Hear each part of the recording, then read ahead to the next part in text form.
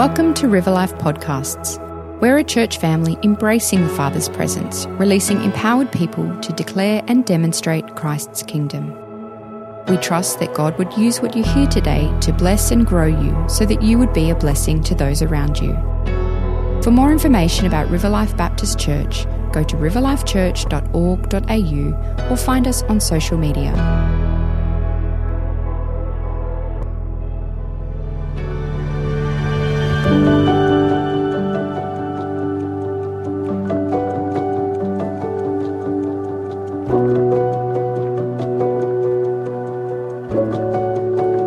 Jesus performed many other signs, but I've only recorded a select amount here. It makes it pretty clear that he's gone through carefully. Perhaps even the Synoptic Gospels. Perhaps he's even had a look at those documents himself and gone, I'm going to pick this sign, I'm going to pick this miracle, I'm going to pick these ones. I've picked these 7 deliberately, and I'm going to use each of them to prove a point about Jesus's divinity. In some way, how we'll see some of them, he recapitulates the Old Testament law or fulfills the law or and something like that. So the signs and the miracles, because there's only 7 of them, they are chosen carefully and arranged carefully to prove a point.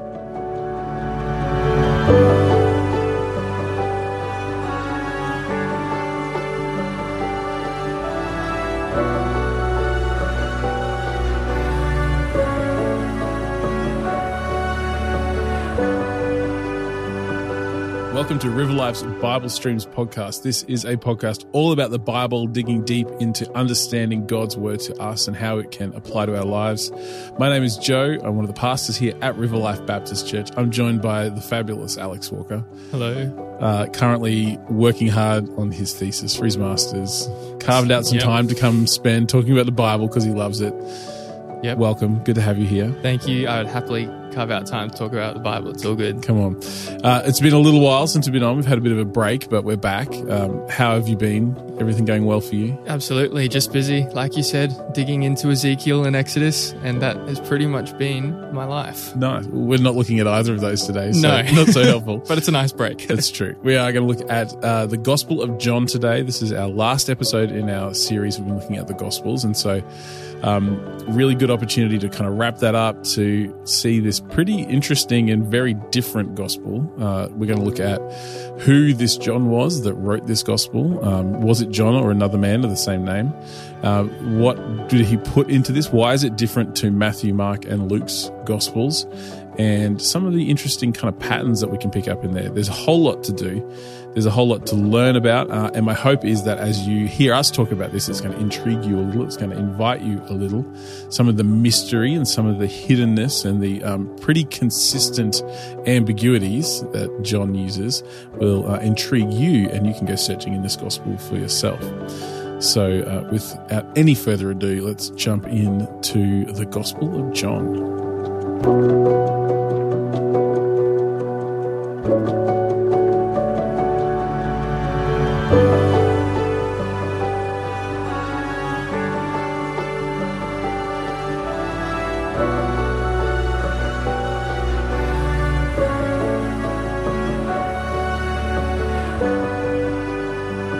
Okay, John's Gospel, sometimes called the fourth Gospel, sometimes unhelpfully called the fourth Gospel, because unless you know they come in the order of Matthew, Mark, Luke, and John, you don't know which one to look up. Yep. But interesting called the fourth Gospel because it kind of raises that question straight away around authorship. So generally, the general consensus, who we think is the author? John, thanks. Which one? John the Apostle, the beloved disciple. Yes, which we assume the same thing, right? Yeah. That's one of the features of this gospel, the fourth gospel, is this beloved disciple, or the disciple that Jesus loved, who kind of gets kind of like this really kind of subtle top billing, right? Like, well, I'm not sure how subtle it is. Well, it kind of just by the end of it, you're like, who is this guy? Yeah. Like, he's humble, with air quotes, if you could see me, I'm doing air quotes, humble in that he doesn't use his own name, or a name, but he's one who sits next to Jesus at the Last Supper. He's the one who beats Peter to the tomb in a foot race. Classic on the foot race, resurrection morning. So, someone, so tradition is that the disciple that Jesus loved was John, the disciple. Mm-hmm. There are a few other Johns possibly floating around. It was potentially a common name, but there's a few other Johns in the Bible that we know about that may all be the same John, but historically may be different. So there's another John referred to as John the Elder. So some of the second and third generation Christian writers referred to a John the Elder who was a different John to the John who was the apostle, who did some of the writings attributed to John in the scripture, which is super helpful. So ambiguous. So that might mean that John the apostle didn't do any writing, but another John wrote down things that happened, which may or may not be John of Patmos, who was attributed to writing the revelation of John, of Jesus Christ. Yep. So, and that might be a different person again to the person who wrote the letters, 1st, 2nd, and 3rd John. So we potentially have 3 or 4 different Johns, or we potentially have one John. One John. Yeah. Not 1st John, but one John. One John. Yeah. So, essentially, the gospel itself suggests that it's someone who was with Jesus, who was an eyewitness, who was one of his closest followers, which then becomes John, the son of Zebedee, who's mentioned throughout all of the Gospels, all 4 of the Gospels. So at this point in time, a few thousand years on, it's easiest just to say it was written by John and leave it at that. But it's actually quite helpful because when we start to read the 4th Gospel, it's full of ambiguities. And so it seems fitting that we don't know which John wrote it, because the whole way through, there's just ambiguity after ambiguity. There's in fact, in some of the research I was doing in reading this, the gospel genre that we think that this book fits into, because this is a different kind of gospel to the other 3 gospels we have. The others are called the synoptics because they give this kind of overview of Jesus's life. This one's very different. People were kind of wrestling with, well, what kind of genre is it? Is it just gospel? Because if it's a gospel genre, that's unhelpful because it's unique, and the genre helps us understand how to read it. And if it's unique, it doesn't give us any tips on how to read it. Right? No. It's like, here, it's this completely standalone thing. You work it out. Like, that's not helpful. So they're trying to wrestle. Is it like a Greek kind of oratory? Is it something that would happen? Because there's, as we'll see later on, there's a lot of Jesus standing up and giving messages, the 7 discourses. Discourses. Right? Mm-hmm. So is it like that? But then if you're doing a rhetorical speech, it's supposed to be very clear. There's not supposed to be ambiguity, and all we get pretty much in John is ambiguity. Yeah. So I think the thing that caught me in the ambiguity was I remember having a lecture at Bible college, and throughout, particularly the prologue, the first part of John's Gospel, it says, in the beginning was the Word, and the Word was with God, and the Word was God. And so this Word we assume is Jesus, this Logos. But then that is also translated, Scripture is also Logos. And so as we're kind of wrestling with this idea of all of these different meanings of the word, I asked my lecturer, kind of as a new Bible college student, so which one do you think the author is meaning here? And he said, yes. Yeah. All of them. You can't make a call on that. I said, well, like, how is that going to help me in understanding how to write about this? And he's like, it's not. I'm like, so how do I get it correct? And he's like, you may not. Just have a go. I'm like, that is not helpful at any level. But this is the challenge of reading John, right? Exactly, yeah. And it pops up all throughout the book. And in the Old Testament as well, ambiguity was often used as a way to mystify the presence or mystify like the full revelation of God from the Israelites. And I think that in some ways ties into the theme of John, not to hold Jesus back in his full revelation from the audience, but because as opposed to the very human Jesus of the synoptics in John, you get a very transcendent, glorified Jesus. So it makes sense that he'd be betrayed. You know, he's otherworldly. So some ambiguity is probably necessary because we're not from heaven. We're from earth. We can't fully understand him. We can't fully understand why him. Try? So, why pretend that we can? Yeah, exactly. We should try, but And maybe John was just doing his best and he couldn't quite get there. This is really hard. Yeah. Oh, yeah, smart Alec Luke. He thinks he can just put it all down because he's a doctor. Yeah. But I suppose, do you think that's why, particularly even in the Old Testament portrayal of God, they even use, they don't even use his name. They use Yahweh or those 4 consonants just to represent him. Is that part of that ambiguity? Yeah, absolutely. It comes into so many things in the name theology, like you said, with Yahweh, in the way God appears to the Israelites in theophany, and his presence is often the same. Like, you think of the glory cloud of the tabernacle or the storm theophanies of Job and Sinai. God often uses an element of nature to somewhat cloud his like absolute manifest presence, to kind of both protect his, holiness from being degraded by the Israelites, and also to protect them from coming into contact with the holy when they're unclean, which would kill them. So you often get like a cloud or even the fire and sometimes like that. And you see the most intense moments of divine presence in the Old Testament are when God appears as or in the likeness of a man. Yeah. And he's not shrouded by that. So you think of the 3 visitors to Abraham or God on his throne to Ezekiel. But even then he's surrounded by storms and fire and stuff Daniel, like that. It's exactly the same in Daniel. Clouds, So there's often like an element of you can see the manifest divine presence right there, but it's also a little bit held back. So the ambiguity definitely serves to protect God's holiness. And I think that makes sense too when we come to John's gospel, because like if we take that Hebrews 1 passage that in the past God spoke through many ways, storms, clouds, prophets, kings, all of that, but speaks most fully in Jesus, who is his exact likeness, the bearer of his being. And so, of course, there's going to be ambiguity around that. Yeah, that makes sense. Yeah. So that is quite different then to the Synoptic Gospels. I think one of those kind of traditional images of John's Gospel is of the eagle, of the kind of soaring, rising high above everything else, kind of indicative partly of the glory of God, partly of the kind of the height of it. It's been called the most mystical gospel. It's like the early church fathers called it the spiritual gospel as opposed to the others, which is again a bit of a slag off of the others. Like they're all spiritual. Come on, word choice, isn't it? Yeah. I think Oregon called it the spiritual gospel. It's like, oh, come on.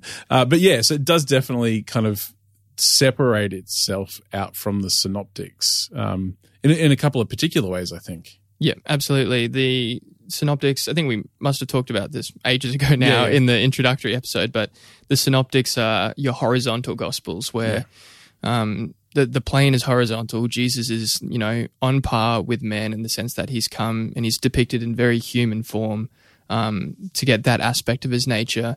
And then John departs from that tradition. It's traditionally dated a little bit later than the 3 synoptics, and it's more of a vertical gospel where the focus is very much so on the connection between heaven and earth and a more transcendent, mystical, spiritual Jesus than the synoptics. Like even in the birth stories, you'll see that Matthew, Mark, Luke, and their versions of Jesus' birth, it's always an earthly birth. And then we'll see when we get to the prologue in John, it's a descending from heaven in the beginning, spiritual birth. That's the birth story that comes in there. It also basically following kind of the scene in Cana at the wedding. After that, it kind of doesn't follow any chronological sense up until basically the crucifixion. Yeah. And so John's gospel is different in that it's not tracing the life of Jesus chronologically.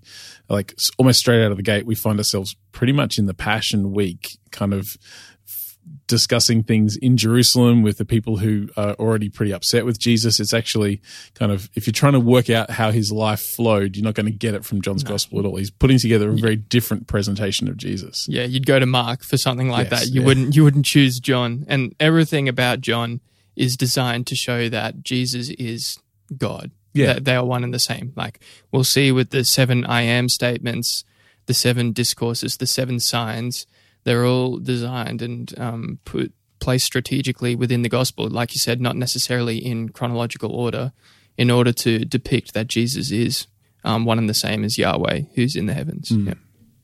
Well, so that's a good time to talk about the purpose, like why the Gospel of John was written.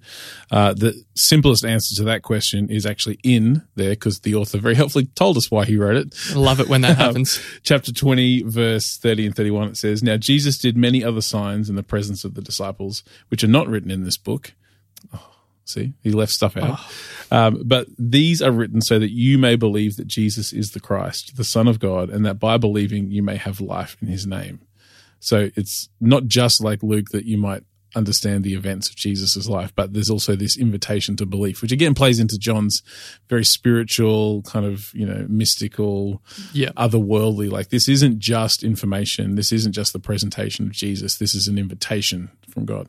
Yeah, and that little mission statement of the gospel there where John talks about Jesus performed many other signs, but I've only recorded a select amount here. It makes it pretty clear that he's gone through carefully. Perhaps even the synoptic gospels. Perhaps he's even had a look at those documents himself and gone, I'm going to pick this sign. I'm going to pick this miracle. I'm going to pick these ones. I've picked these 7 deliberately, and I'm going to use each of them to prove a point about Jesus's divinity.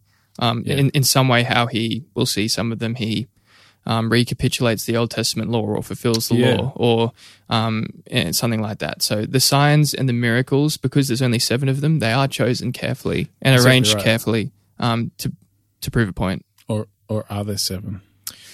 We'll get to dun, that. Dun.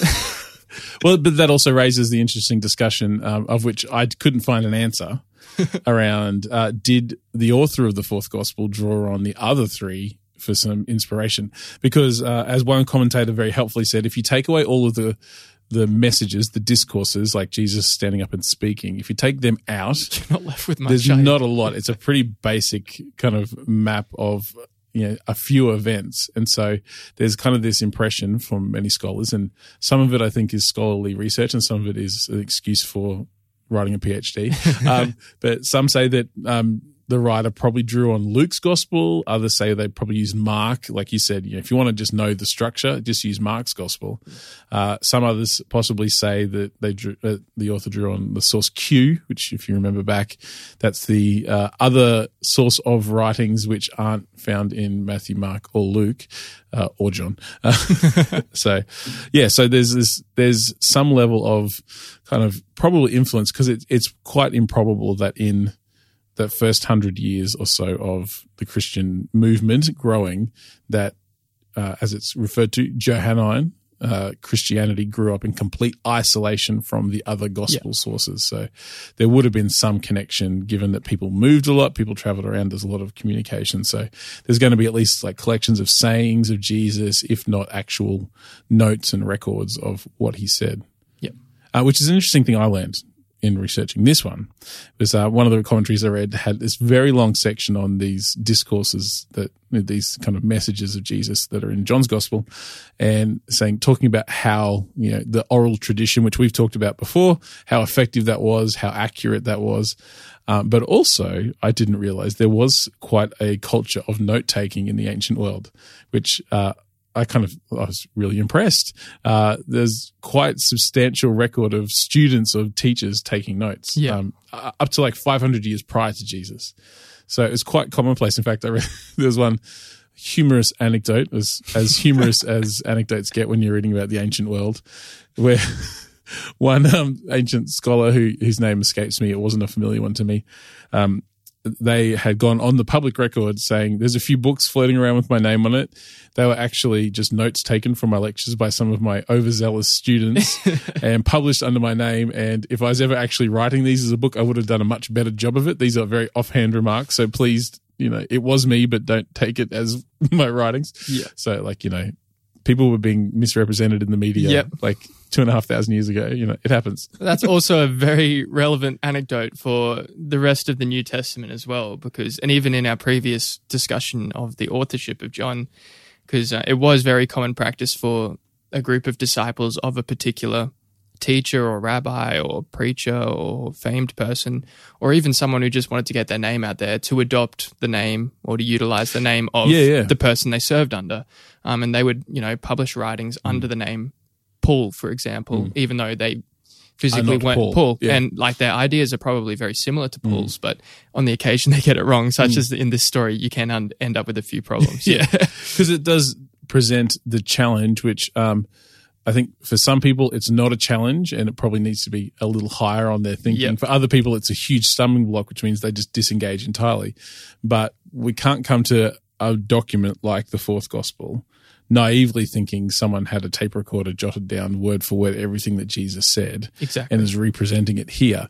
Like I said, notes could be taken, oral history and traditions. There was sayings that were moving through the early church which predate anything written down. We know from some of Paul's writings, he kind of alludes to creeds and sayings and kind of almost like songs and hymns that were common in the Christian church prior to some of this stuff being written down.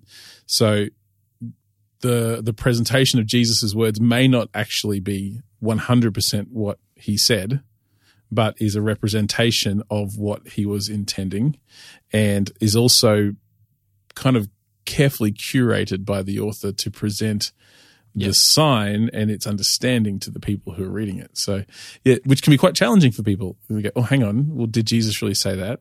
One of the beautiful parts of John's Gospel is that on Jesus's lips, in fact, in chapter 14 and in part of that, the last big discourse, he talks about the Holy Spirit will come and he'll take everything I've said and declare it to you. So in the paradigm of the authorship of John, the author is relying heavily on the work of the Holy Spirit to remind and to prompt the important things that Jesus said or communicated, which are sometimes two different things, to the people who needed to hear it. Yeah.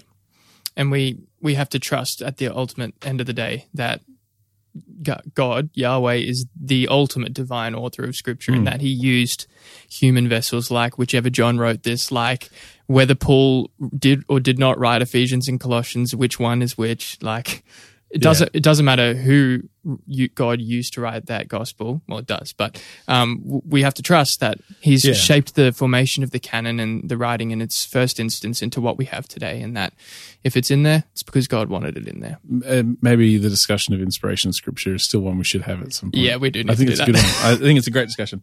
Okay, there's a few other things I want to jump onto before we jump into just going through the text of John, not too deeply, but I suppose if I give you the outline, you'll know what's coming up. So John's Gospel is kind of chopped up into kind of 3 or 4 big sections, kind of an intro and an outro. There's the prologue, fancy name for introduction. It kind of sets the scene, and as we'll find out in a moment, kind of sets all the themes of what's going to be covered.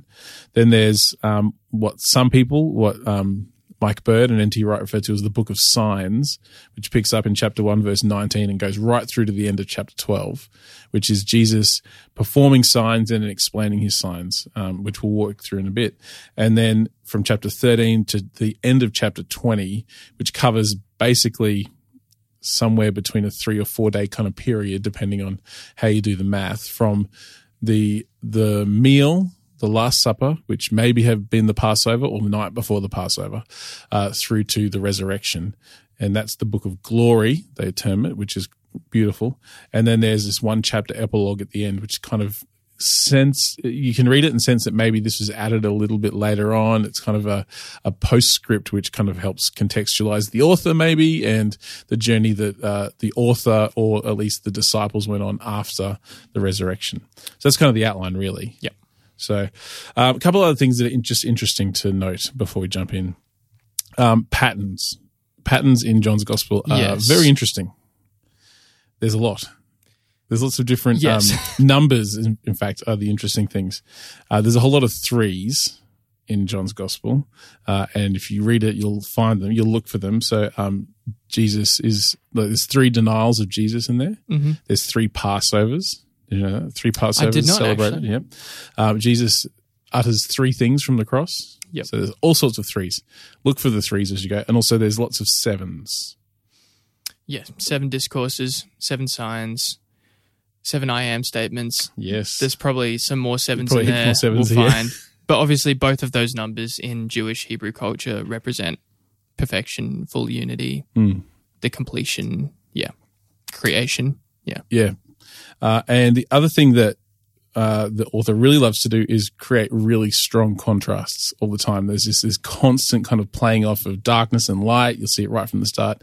It's kind of like Jesus versus the Pharisees or the Jewish leaders constantly going on. There's like love and hate happening everywhere. It's like all of this really sharply contrasted, which again speaks to the fact that the author has kind of curated this, put it together very carefully as a very strong argument really for who Jesus is. And the biggest theme that comes out is that, like you said before, Jesus is God. Yeah. And you need to get your head around this. Yep. Yeah. Awesome. Well, that's kind of, I think, all the introductory stuff we need to cover. I think we can probably jump in and start to kind of unpack a little bit more of the 4th gospel.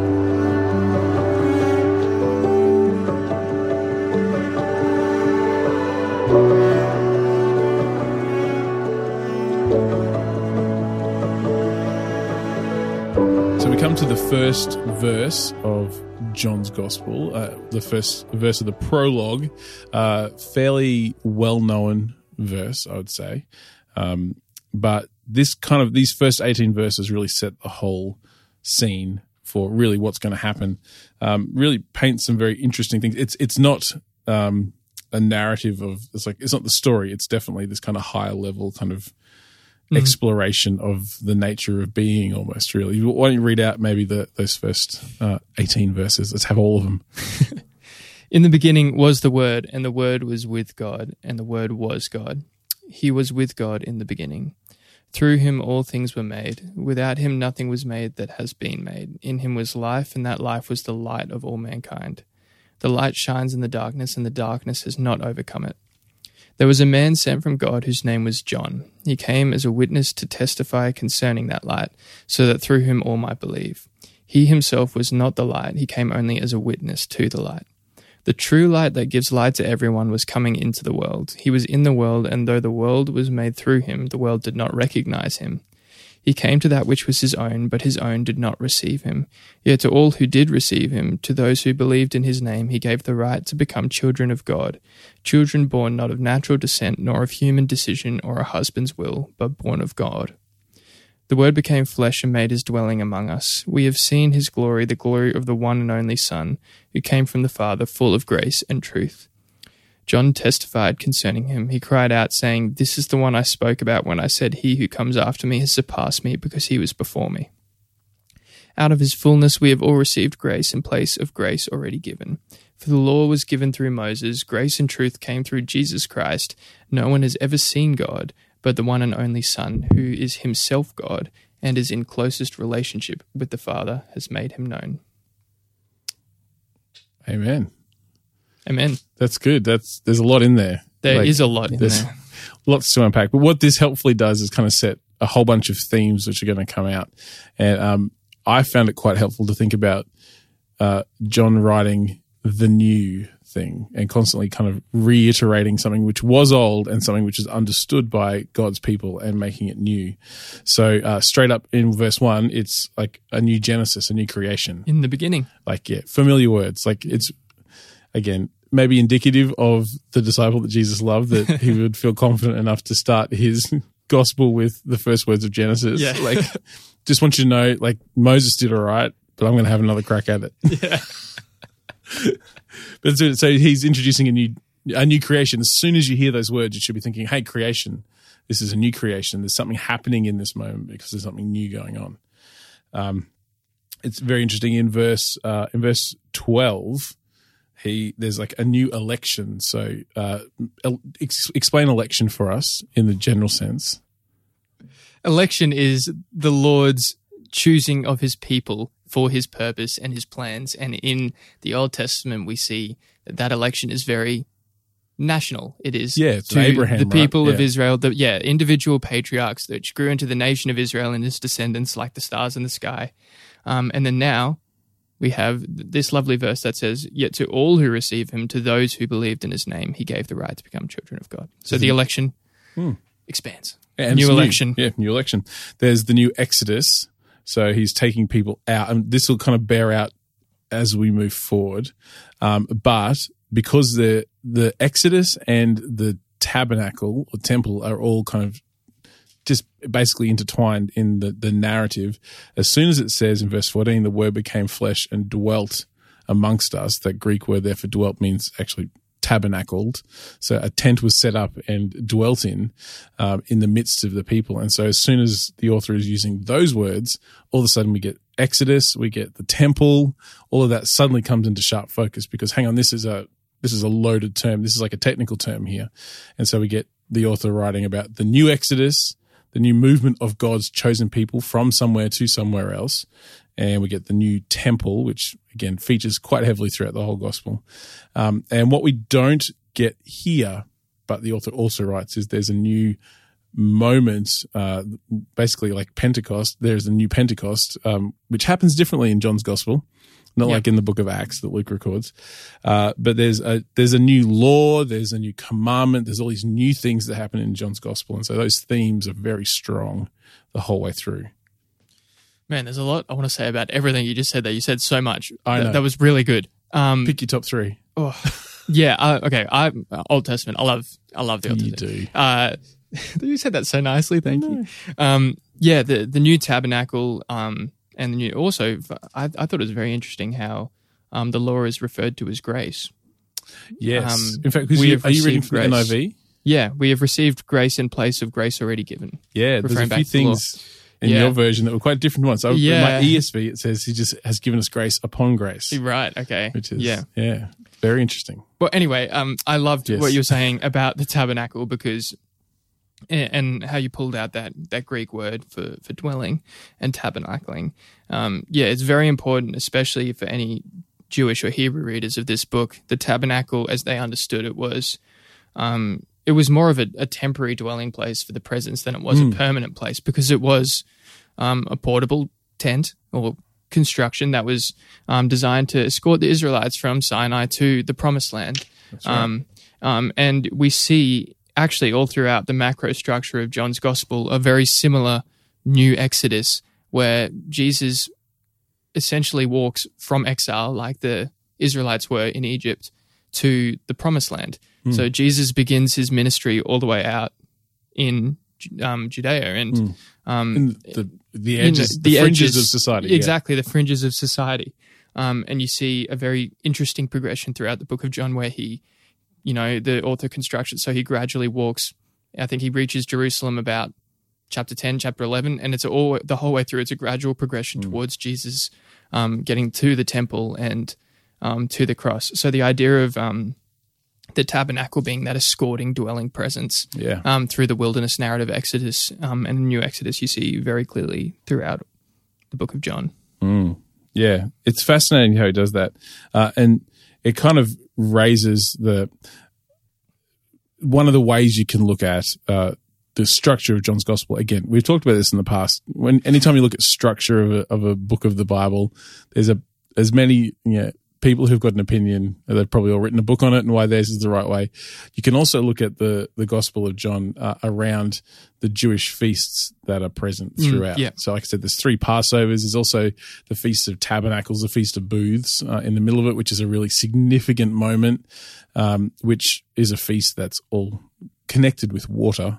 Is actually one of the big features. I was going to say, also a big theme in John too. Exactly right, yeah. And then water being indicative of the Spirit. John's Gospel's presentation of the Holy Spirit is very different to the Synoptics as well. It's a very specific. I remember writing a paper on Johannine pneumatology, which is nice. A very clever way of saying the Holy Spirit in John. So you can't just use plain English when you're writing academic papers. Everyone gets like, oh, you don't know anything. But so all of these themes are in there. I think they're really important because if we pay attention to the setup, it helps us understand why the author has selected what they have, why they've presented it the way they have, which kind of helps us understand why we should believe in Jesus. He's doing all these new things. And then we get to the Passion narrative, the Book of Glory. The instigation of the new is really, really obvious. Yeah.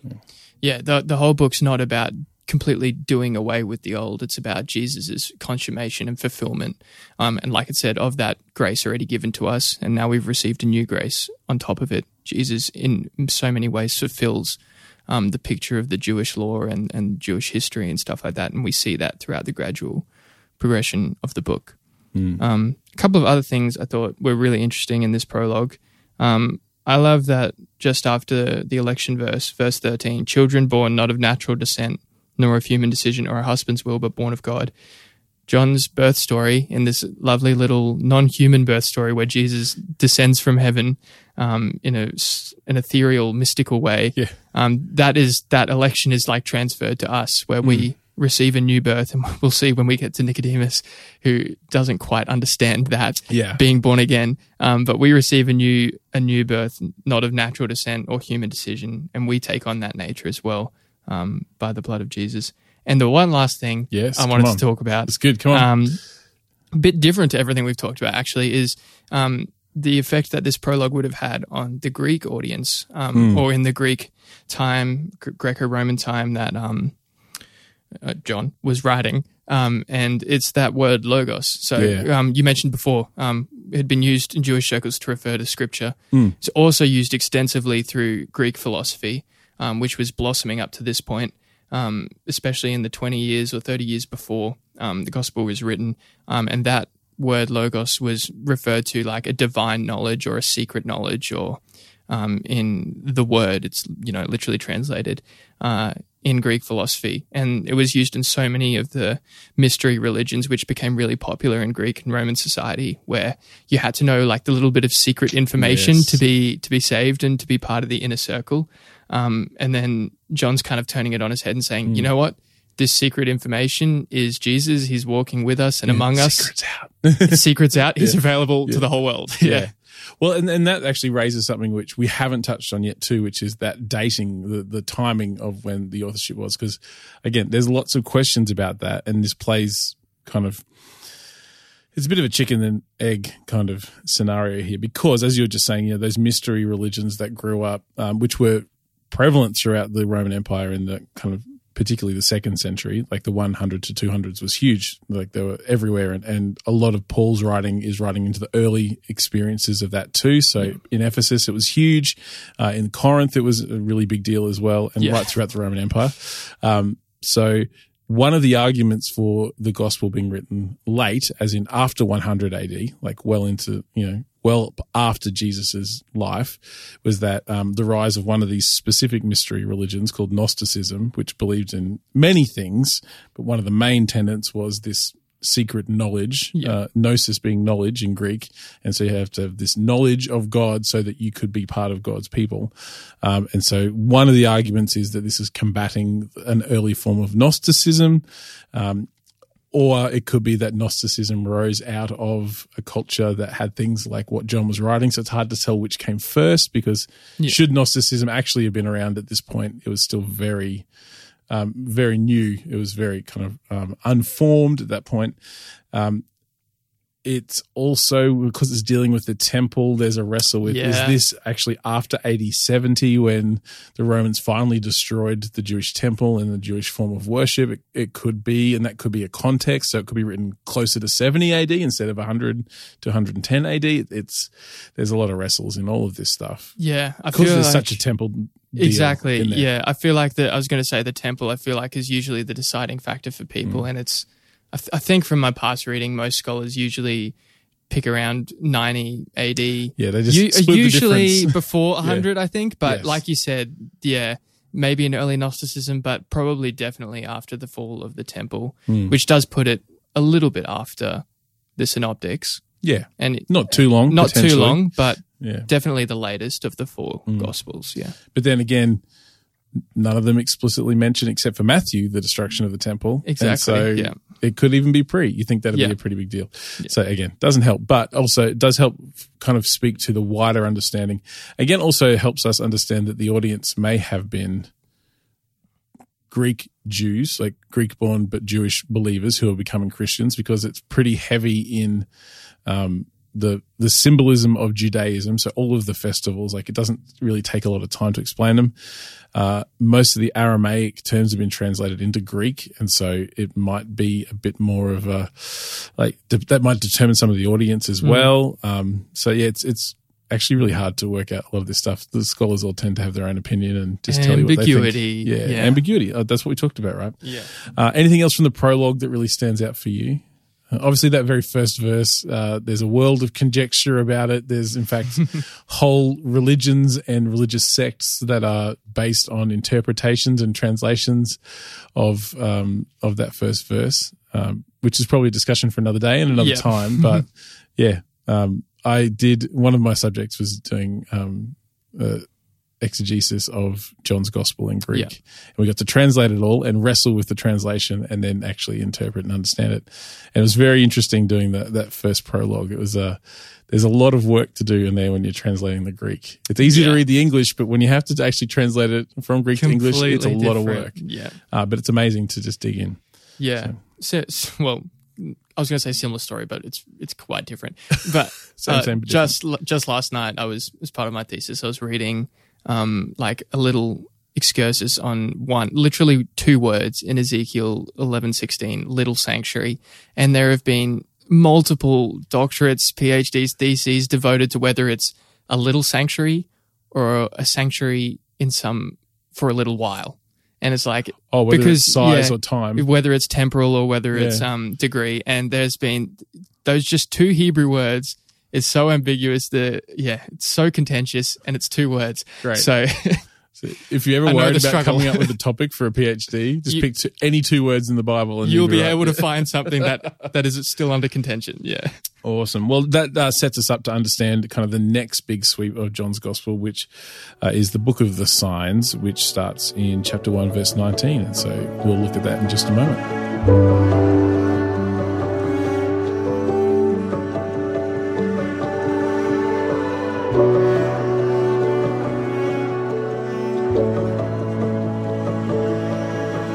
Okay, so as we start the second section of the 4th Gospel, we get these 7 signs.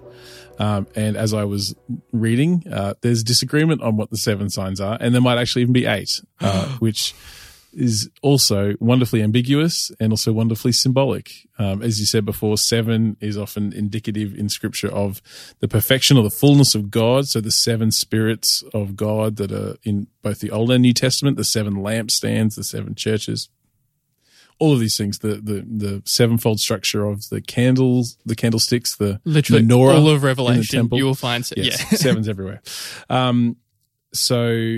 But 8 is often symbolic of the new beginning, of a new start. Yeah. And what do we talk about with John? The new. He's talking about new things. So it's kind of makes sense that there's 7, but there's actually 8. Yep. Sneaky 8. But like it's almost like it's the Bible version of Where's Wally? John's Gospel. Like there's so many hidden things in there that if you take the time to look, you go, oh, wow, I just found this other thing. Oh, and I found this other thing. Oh, yeah. So anyway, we'll get to that. First sign we have is turning water into wine. First big one, straight out of the gate. Everyone knows it. You've heard it before. Yes, exactly right. Many jokes around it. Yeah. I won't tell any of them now, but just Google them. So that's the first big sign, water into wine. The second sign is in chapter 4, the healing of the man at the pool, water involved. Interesting. Keep that in mind. The third one is healing the crippled man in chapter 5. The fourth one is feeding the 5,000 in chapter 6, which we'll spend a little bit of time in because there's something interesting around that chapter 6 space. Also in chapter 6 is the walking on the water. Then the sixth sign, healing the blind man, the man who's born blind, which is a long section. That's a pretty big deal. And then the seventh sign is the raising of Lazarus. Yeah. So that's in chapter 11. And then you have your... Well, we'll hold on. We'll hold on to that. Because they're in the new and eighth one are all in the next section. Oh, so true. You'll have to hang out to the end of the episode, spoilers. Guys. Yeah. If you want to know how it ends, you'll have to read the book. But partnered with those 7 statements, which don't kind of line up perfectly. They're in various spots, kind of offset from that. But the 7 I am statements are, Jesus says, I am the bread of life, chapter 6. 6 is all about bread. Second one is I'm the light of the world in chapter 8. Chapter 10's got 2. It's hogging them. I'm the door of the sheep, and I am the good shepherd. The next one is I'm the resurrection and the life in chapter 11. Chapter 14, that's where he says I am the way, the truth, and the life, which is in the next section, I know, but that's right. And the 7th I am statement is I am the true vine in chapter 15. And these are all marked in the Greek with this particular arrangement of words, which is ego eimi, as you however you want to pronounce it, which is kind of a redundant phrase.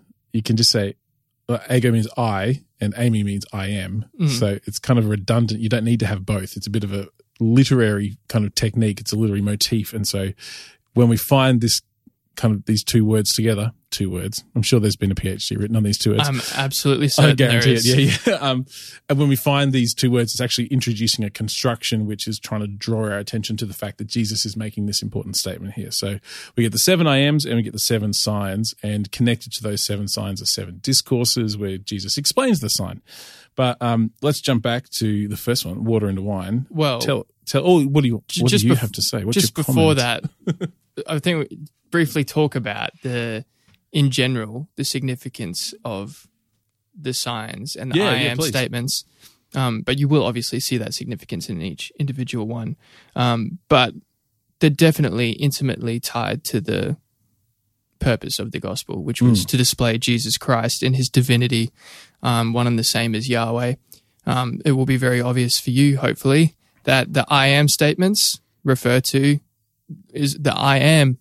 It's from Exodus. From right? Exodus. Yeah. It is very deliberate that it is calling on the name of the Jewish God, Yahweh, who revealed his name to Moses in Exodus as I am what I am, Yahweh. Yeah. So Jesus making the claim, if you thought he was a human walking around saying I am, you'd be like, oh, you can't say that, mate. That is hence why people name. get very upset with Jesus, because they thought he was just a human walking around going, just in case you didn't know, I'm God. Yeah. Exactly.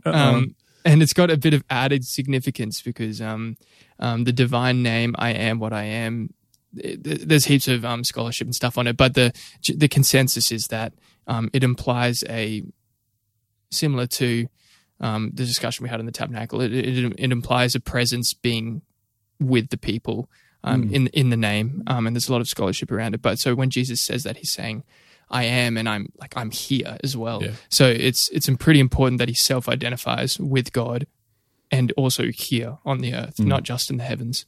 Yeah, which is, again, it was quite subtle, really. You have to be a kind of a bit of a student of the whole of the scriptures to understand that this is a fairly loaded statement. Well, it's a very loaded statement. It's a very contentious statement to make exactly. in front of people who style themselves as the teachers and the scribes of the law. Yeah, they were outraged. Yeah, which again sets up this strong contrast which we see throughout John's gospel. Yeah, and so anything else you want to say on that? No, but on the signs. Yes. So yes, let's go to the signs. The signs. You'll notice in John, I don't think you find the word miracle. Well, at the very least, they're not called the 7 miracles. No. It is a different Greek word. I'm not sure what the words are. I think it's semeion is the sign. There you go. Yep. Joe does know it because he's a genius. But the word used is the 7 signs, not the 7 miracles, with the implication being that the signs are meant to point you to something. They're meant to point you to a greater truth that is hidden within the sign itself. And we'll probably see them as we go through the 7 signs. But those truths that the signs point to are related to Jesus' divinity, and often tied to the action he performs in the sign. And we'll see that with the water to wine one. Yeah. That's right, yeah. So we have the very first sign in chapter 2. It is water to wine. You've probably heard the story before. Jesus' mother, well, they're all at a wedding. Yeah. They run out of wine. With the disciples. Yeah, with the disciples. Great time. Run out of wine. Jesus' mother says, we have no wine. And Jesus goes, woman, why are you talking to me? Tone is not adequately expressed in text. I was having this discussion in the office the other day. I said to them, I'd love to have been there when Jesus said things like that, or when he rebuked the Pharisees, because we get this if Paul says speak the truth in love, that's a reflection of who Jesus is. So there's anger, and then there's being overly aggressive. How does he express it that invites people to respond to him? I'd love to have watched his body language and heard his tone of voice when he had some of these conversations. Was this because woman isn't necessarily a derogatory term. No, it's actually not in context at all. It's not actually at all, a term of endearment. Yeah. It's actually oh, mom. Yeah.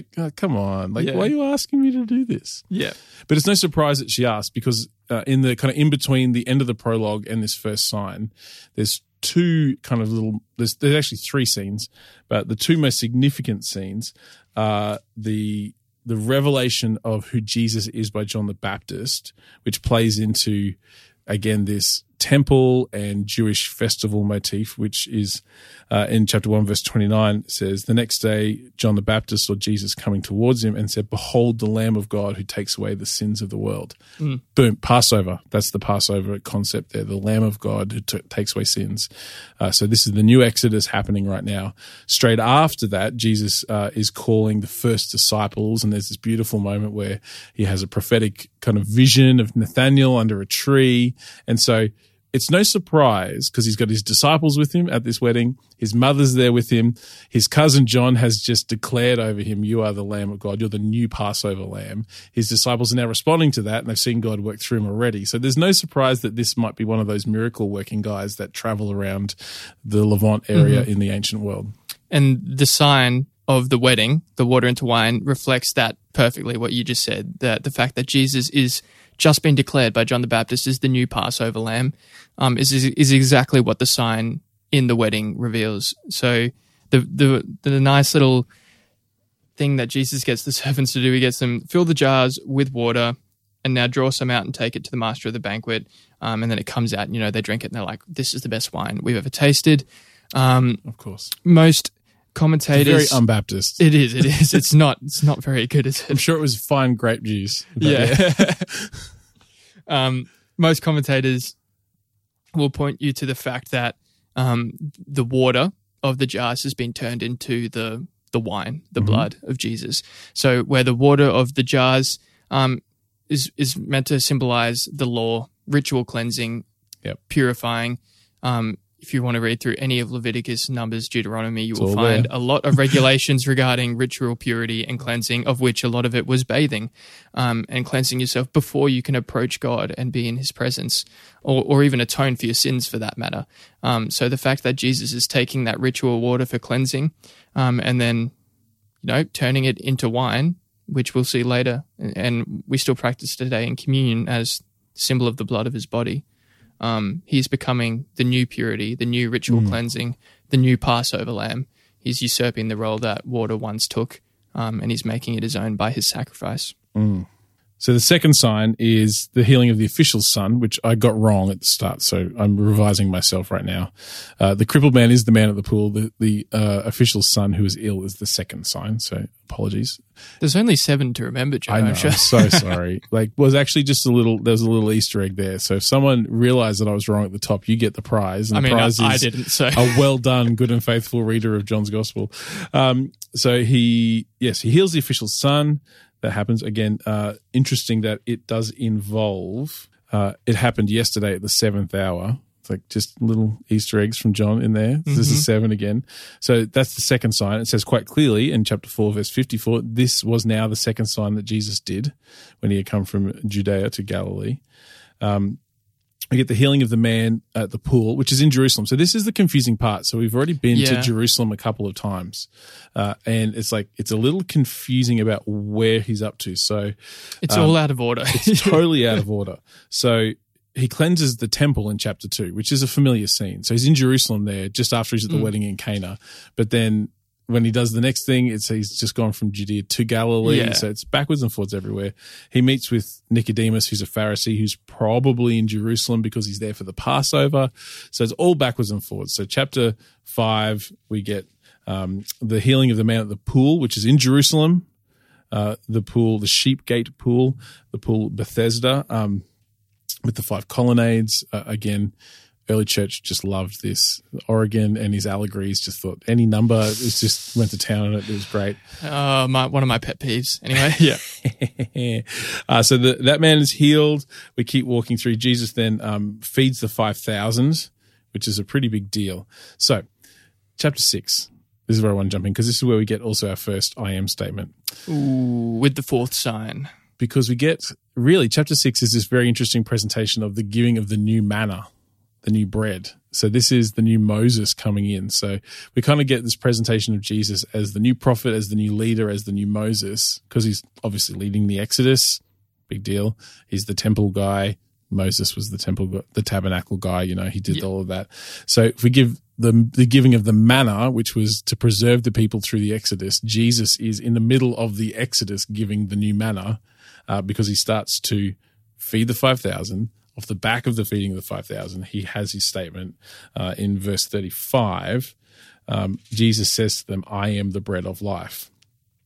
He says this in the context of the new manna. Verse 32, Jesus says to them, truly, truly, I say to you, it was not Moses who gave you the bread from heaven, but my Father gives you the true bread from heaven.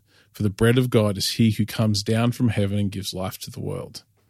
They say to him, Sir, give us this bread always. He says, I am the bread. I'm right here. Yeah. So Jesus is, this whole thing is around food, around bread, and about resetting what food and bread looks like.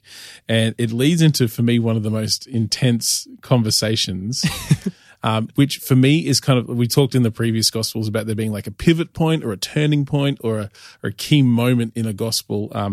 In Mark's Gospel, it's the end of chapter 8, kind of it's the two halves of the Gospel.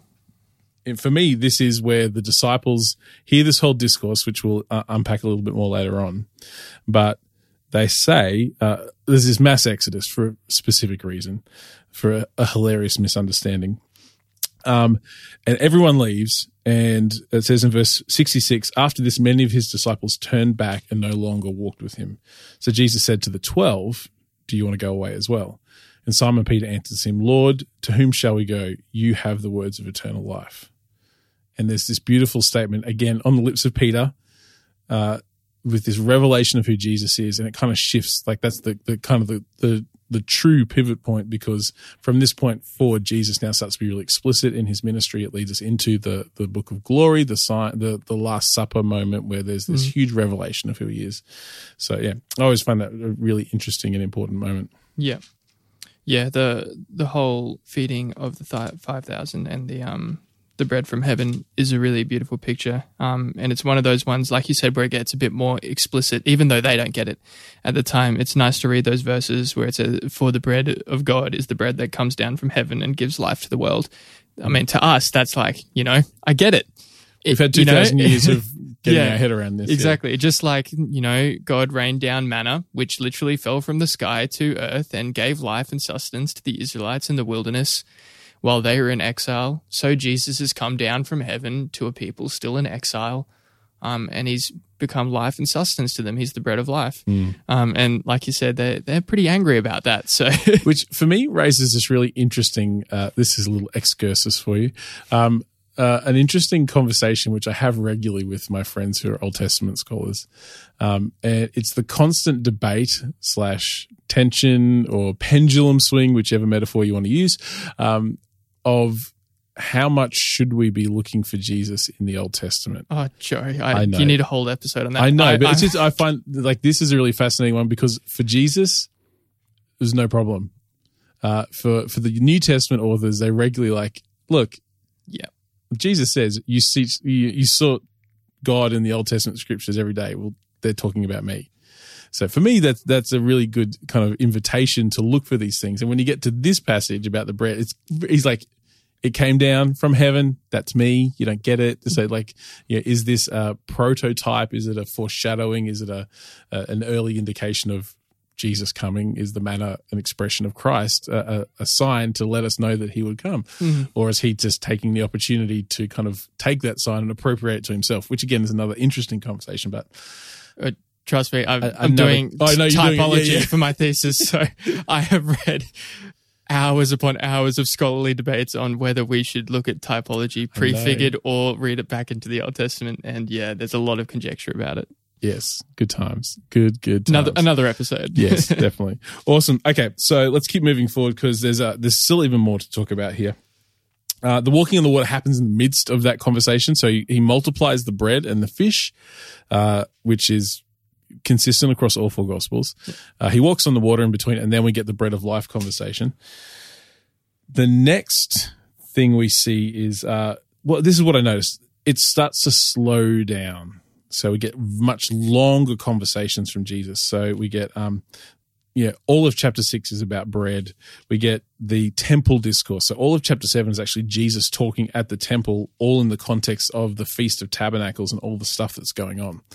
And then we get to chapter 8 with the woman caught in adultery, which some people think doesn't belong in there. My Bible's all in a nice little italics font. Yeah, mine too. It's got double brackets around it. Yeah. And then we get to Jesus. Basically, the next sign is him healing the man who's born blind, which is it's a whole chapter in chapter 9 that deals with this one incident. And so it's interesting to see what takes up real estate in what is essentially a fixed amount of space that they could write in. So this is a really significant sign as well of Jesus healing the man born blind, which again, he's just talked about being the light of the world. Yeah. And this man is blind, and the light of the world comes to the blind man, and now the blind man isn't blind anymore. The light has come to him. It's like we've read the prologue. Yep. And it happened with the feeding of the 5,000 as well. The sign and the I am statement linked nicely together. Yeah. So that leads us then into the conversation about the conversation about being the good shepherd, which contains a few I am statements, and one of my all-time favorite and helpful verses, which is John 10:10, which is the thief comes to steal and kill and destroy, but Jesus said that I have come that you may have life and have it abundantly, because I am the good shepherd. And he starts to unpack what that good shepherd is. Obviously, one of the key sources for our picture of Jesus as this pastoral figure of leading the sheep, of protecting the flock. We have it in Luke's gospel as well, and a few other times, leaving the 99 sheep to go and find the one that's gone astray. But it's very strong in John's gospel here. We come to the next sign, however, which is the raising of Lazarus in chapter 11, which is another really interesting moment and sign, which leads into an I am statement. Because Jesus is actually really impacted by this, right? Like, it's a really intense thing. Lazarus, the brother of Mary and Martha, they're very close to him. Jesus is deeply moved when he hears of Lazarus's death. And Jesus kind of says, our friend, this is hilarious in hindsight, not in the moment. Chapter 11, verse 11. After saying these things, and he's just been unpacking a few different things, he says to them, our friend Lazarus has fallen asleep, but I will go to awaken him. The disciple said to him, Lord, if he has fallen asleep, he will recover. Now, Jesus had spoken of his death, but they thought that he meant taking a rest in sleep. But then Jesus told them plainly, Lazarus has died, and for your sake I am glad that I was not there, so that you may believe. Let us go to him. Like, I don't know, like, that's really, for me, quite sobering. Like, he knew that he was going to die. He knew that he was going to raise him from the dead. He could have gone and healed him because he healed plenty of sick people before they died. Yeah. But he says to the disciples quite explicitly, it's better that he's actually died because now you're going to believe. Yeah. It's like, whew. And guess what's really about to intense happen for Lazarus. as well. Yeah. It's like, yes. Well, that's, again, typology, foreshadowing. Yeah. Jesus is about to do the same thing on a grander scale. Yeah. And, of course, here you get that I am statement tied again to the miracle or the sign that takes place when Jesus says in verse 25 to Martha, I am the resurrection and the life. The one who believes in me will live even though they die, and whoever lives by believing in me will never die. Do you believe this? Yes, Lord, she replies. And then Lazarus is awake again. Well, just before that, yeah. Mary gets Peter's line at the end of verse 27. Oh, yeah, it is. Because you are the Messiah. Yeah. Mary says to him, I believe that you are the Christ, the Son of God, who is coming into the world. Which we hear Peter say somewhere else. Like, I don't know if that Mary said it too, or whether John just didn't like Peter and so gave it to Mary instead. I was going to say, Peter gets all the credit for saying that. And you never does. hear about poor Mary who says it too. Exactly right. So then Jesus raises Lazarus, which is the actual sign, which he's been alluding to, which takes us then to really the end of this first section. So we've had all of the signs. We've had 5 of the 7 I am statements. And Jesus is about to kind of transition into the very final stage of his ministry. So before we jump into the last section, the thing that I wanted to talk about, which I didn't yet, which is really interesting, is there's this kind of almost amusing oddity in John's gospel where people don't understand Jesus and they take his words overly literally. Like, they think, and this is helpful for John because he's talking with so many levels of meaning that I can understand why we might struggle, because the people that Jesus is talking to go, I'm sorry, what? Yeah, can you repeat that? The best one, let's start. The first one is in chapter 3, verses 3 to 8. You read it out. I've got it. Jesus replied, very truly, I tell you, no one can see the kingdom of God unless they are born again. This is Jesus speaking to Nicodemus. How can someone be born when they are old? Nicodemus asked. Surely they cannot enter a second time into their mother's womb to be born. And then Jesus goes on to explain, you don't get this, mate. Flesh gives birth to flesh, but the Spirit gives birth to spirit. You should not be surprised at me saying you must be born again. The wind blows wherever it pleases. You hear its sound, but you cannot tell where it comes from and where it's going. So it is with everyone born of the Spirit. To be fair, it's a pretty complicated explanation. Exactly right. Like if you didn't, like again, we have the benefit of 2,000 years of people talking about born again Christians. Yeah. Nicodemus is like, I'm sorry, he said born again. We can at least reread it. Yeah. It's like, I'm sorry, what? Yeah. Again, this show is rated PG, so we won't go too explicitly into it, but Nicodemus is like, so I just want to clarify the process of birth. Yeah. So the anatomy doesn't quite line up here. I'm a man and my mother is probably shorter than me because genetically most children are taller than their parents. That doesn't work. Yeah. I'm sorry, the physics are not going to work out. And Jesus is like, okay, just to put it down before you hurt yourself. Which leads then into the most famous passage in John's Gospel and possibly one of the most famous in Scripture, which is John 3:16, which is right off the back of this. And this is kind of part of the revelation to Nicodemus off the back of his misunderstanding. But it is the first of a whole bunch of people taking Jesus's phrases overly literally and not understanding. The next one is in chapter 4, verse 10 to 15. Jesus answered her, if you knew the gift of God and who it is that asks you for a drink, you would have asked him and he would have given you living water. Sir, the woman said, you have nothing to draw with and the well is deep. Where can you get this living water? So this is the woman at the well, another famous kind of scene in John's Gospel, which only happens in John's Gospel, but he's saying, I'm the living water. And she's like, you don't have a bucket. The well's really deep though, Jesus. Like, what do you mean? So again, he takes the time to unpack it. She then has a revelation of Jesus, which is great. So the next one's still in chapter 4, verse 31 to 38. Meanwhile, his disciples urged him, Rabbi, eat something. But he said to them, I have food to eat that you know nothing about. This one's actually quite funny. Yeah. Then his disciples said to each other, could someone have brought him food? My food, said Jesus, is to do the will of him who sent me and to finish his work. It's still 4 months until harvest. I tell you, open your eyes and look at the fields. They are ripe for harvest. Even now the one who reaps draws a wage and harvests a crop for eternal life, so that the sower and reaper may be glad together. It makes me wonder if in the moment they said, do we have to go and get the wheat from the field for the bread? Like, I'm so confused. Yeah. It's like, I think it's in Mark's Gospel in chapter 8, is like, they're in the boat talking about the yeast of the Pharisees and the yeast of Herod, and they're like, is it because we didn't bring lunch? Yeah. So, the next one is in chapter 6, verse 47 to 58. Very truly, I tell you, the one who believes has eternal life. I am the bread of life. Your ancestors ate the manna in the wilderness, yet they died. But here is the bread that comes down from heaven, which anyone may eat and not die. I am the living bread that came down from heaven. Whoever eats this bread will live forever. This bread is my flesh, which I will give for the life of the world. Then the Jews began to argue sharply among themselves, how can this man give us his flesh to eat? And Jesus said to them, very truly, I tell you, unless you eat the flesh of the Son of Man and drink his blood, you have no life in you. Whoever eats my flesh and drinks my blood has eternal life, and I will raise them up at the last day. For my flesh is real food, and my blood is real drink. Whoever eats my flesh and drinks my blood remains in me, and I in them.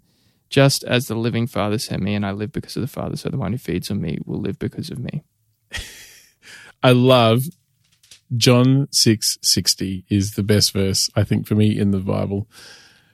When many of his disciples heard it, they said, this is a hard saying. Who can listen to it?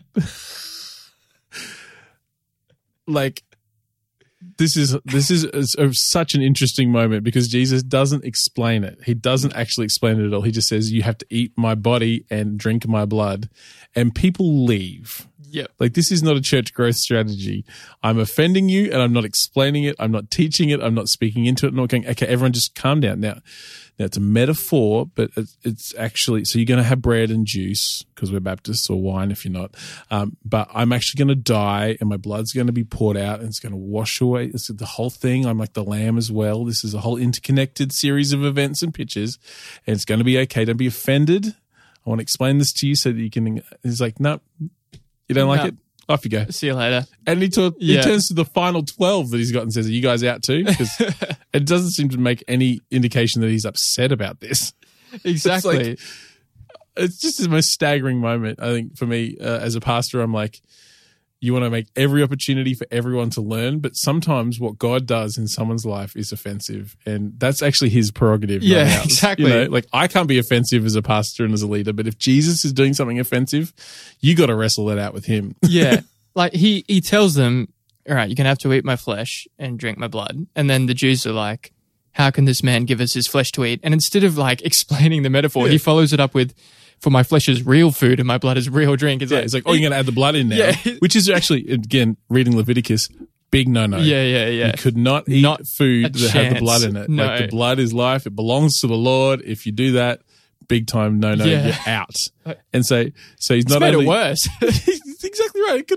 He could have kind of put that fire out, but he just threw fuel on it. Yeah. Like, oh my goodness. I know we're harsh on the religious leaders sometimes, but no wonder these guys left. Like, oh yeah. Like, that's pretty offensive. Yeah. Okay, the next one's in chapter 7, verse 33.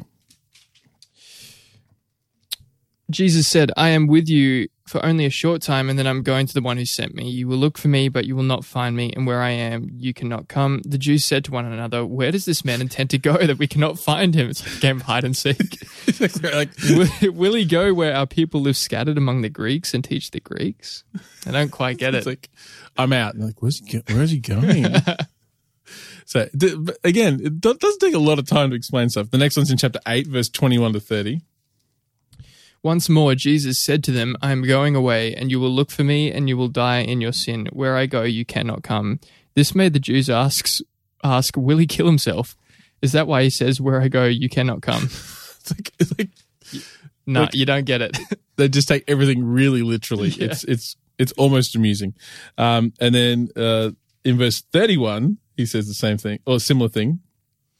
If you hold to my teaching, you are really my disciples. Then you will know the truth, and the truth will set you free. They answered him, we are Abraham's descendants and have never been slaves of anyone. How can you say that we shall be set free? Like, I'm not a slave. You can't set me free. The next one's in chapter 8, verse 56. Chapter 8's full of these.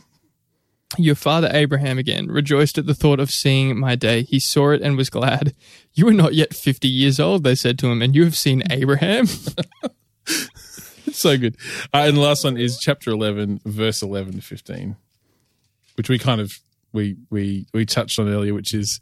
Lazarus is fallen asleep and like, going to wake him up. He's dead. It's like, okay.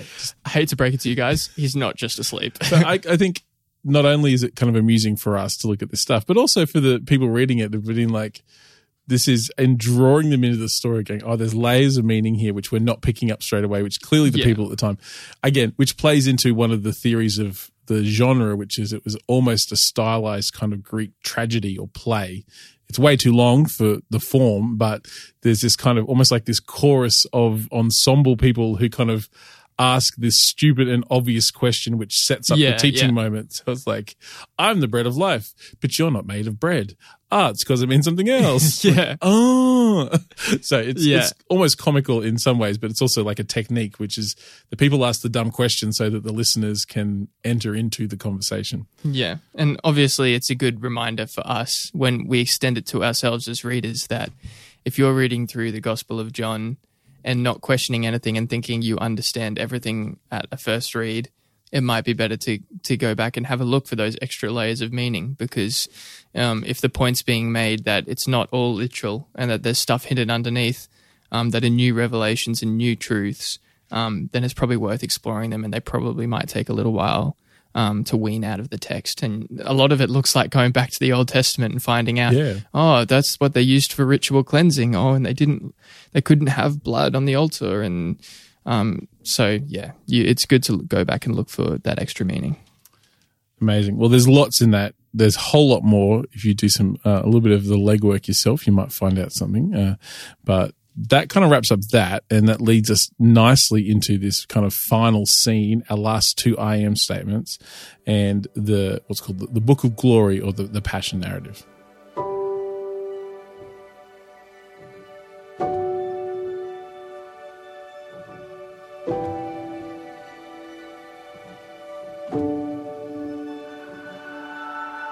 Okay, so we find ourselves coming to the kind of the next to last segment, but the last big movement. And as it kind of comes into chapter 13, which is where it officially starts, the tone is definitely shifting. So again, we talked about it slowing down. The kind of the rate of events is getting slower, which means there's more time spent on each event. We're basically going to have from chapter 13 to the end of chapter 17, effectively just around the one night. Yeah. And just about one conversation that Jesus has with his disciples. But just before that, as it kind of ramps into that, there's this last moment where Jesus is talking with his disciples, where some Greek people come to seek him out, and then he starts to talk about, it's kind of similar to the Gethsemane moment, really. It says in verse 27 of chapter 12, Jesus is talking, "Now my soul is troubled, and what shall I say? Father, save me from this hour, but for this purpose I have come to this hour. Father, glorify your name." Then a voice came from heaven, "I have glorified it, and I'll glorify it again." The crowd that stood there and heard it said it had thundered. Others said an angel has spoken to him. Jesus answered, "This voice has come for your sake, not mine. Now is the judgment of this world. Now will the ruler of this world be cast out. And I, when I am lifted up from the earth, will draw all people to myself." If you left it there before you get to verse 33, the amount of ambiguity in that is, we know in hindsight that Jesus was actually ascended back to the Father and is now seated on the throne. He is lifted up in the sense that he is magnified, glorified. He is promoted. He is the one who is above other things. But John makes it clear in this point. He said this to show by what kind of death he was going to die, which they wouldn't have necessarily understood that at all. And this is one of the beautiful kind of ambiguities of John that I always am really deeply moved by, is that when the Son of Man is lifted up, he'll draw people to himself. And that's in the crucifixion, but it's also in the glorification. And in the same moment, those things happen, that he's glorified while he's crucified, which again is the ambiguity that John brings, because the crucifixion is a humiliation, not a glorification. And yet in God's eyes, that is the moment of glory. That is the moment of promotion. And just on that, very similarly, around John 3:16, it's either verse 15 or 17 when it says, I think it's 15, and like the snake that was lifted up in the desert, so the Son of Man will be lifted up. It's the exact same picture where they don't understand what's going on. They're like, Moses lifted up a snake to heal people in the desert. Same thing, Jesus is being lifted up in an act of crucifixion to redeem the situation. Yeah. Which, and just total little side journey, probably would have been a cross-shaped pole. Yes, they hung exactly. a snake on it. And snakes don't tend to hang real well on just a straight stick. Yeah. So it needed a cross piece probably. Yeah, exactly. Yeah. Which, it was another whole conversation, which we'll go into another time. But so we get to chapter 13, which kicks us into really this last kind of moment, it's the Last Supper, what we would call the Last Supper, which is this meal that he's sharing together with his disciples at the night before his crucifixion. And it's really one long conversation that Jesus is having with his disciples. It says in chapter 13, verse 1, "Now before the feast of the Passover, when Jesus knew that his hour had come to depart out of this world to the Father, having loved his own who were in the world, he loved them to the end." During supper, and then it goes on. So we get this long kind of conversation that starts with Jesus washing the disciples' feet, interestingly, including Judas's feet. So Judas is still present. He hasn't betrayed Jesus at this point. And Jesus washes their feet and goes through this conversation about, if I've cleansed you, you're clean. You don't have to find other ways of being clean. The world will kind of make you dirty, basically, but I will make you clean. And interestingly, Jesus commands them to do it for each other because he's done it for them. It says in verse 14, "If I then, your Lord and teacher, have washed your feet, you also ought to wash one another's feet. For I have given you an example that you should also do just as I have done to you." Which is interesting. Our friend, Pastor Scott McKinnon, in his humble opinion, he says this is actually another commandment of Jesus, along with baptism and communion. It's pretty clear. He says you should wash each other's feet. Yeah, it's right there. We do not do as a ordinance or as a sacrament or as a remembrance, as an ordinance. Interesting that it's in there and that he says to do it.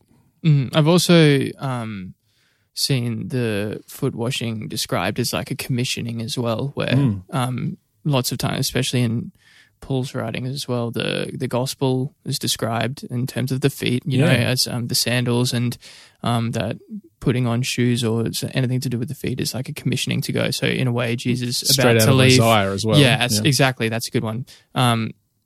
Jesus about to leave, washes his disciples' feet, all with the same water. And he does say, like, no messenger is greater than the one who sent him in the passage as well. Yeah, true, he does, With the idea being, you know, I'm about to go.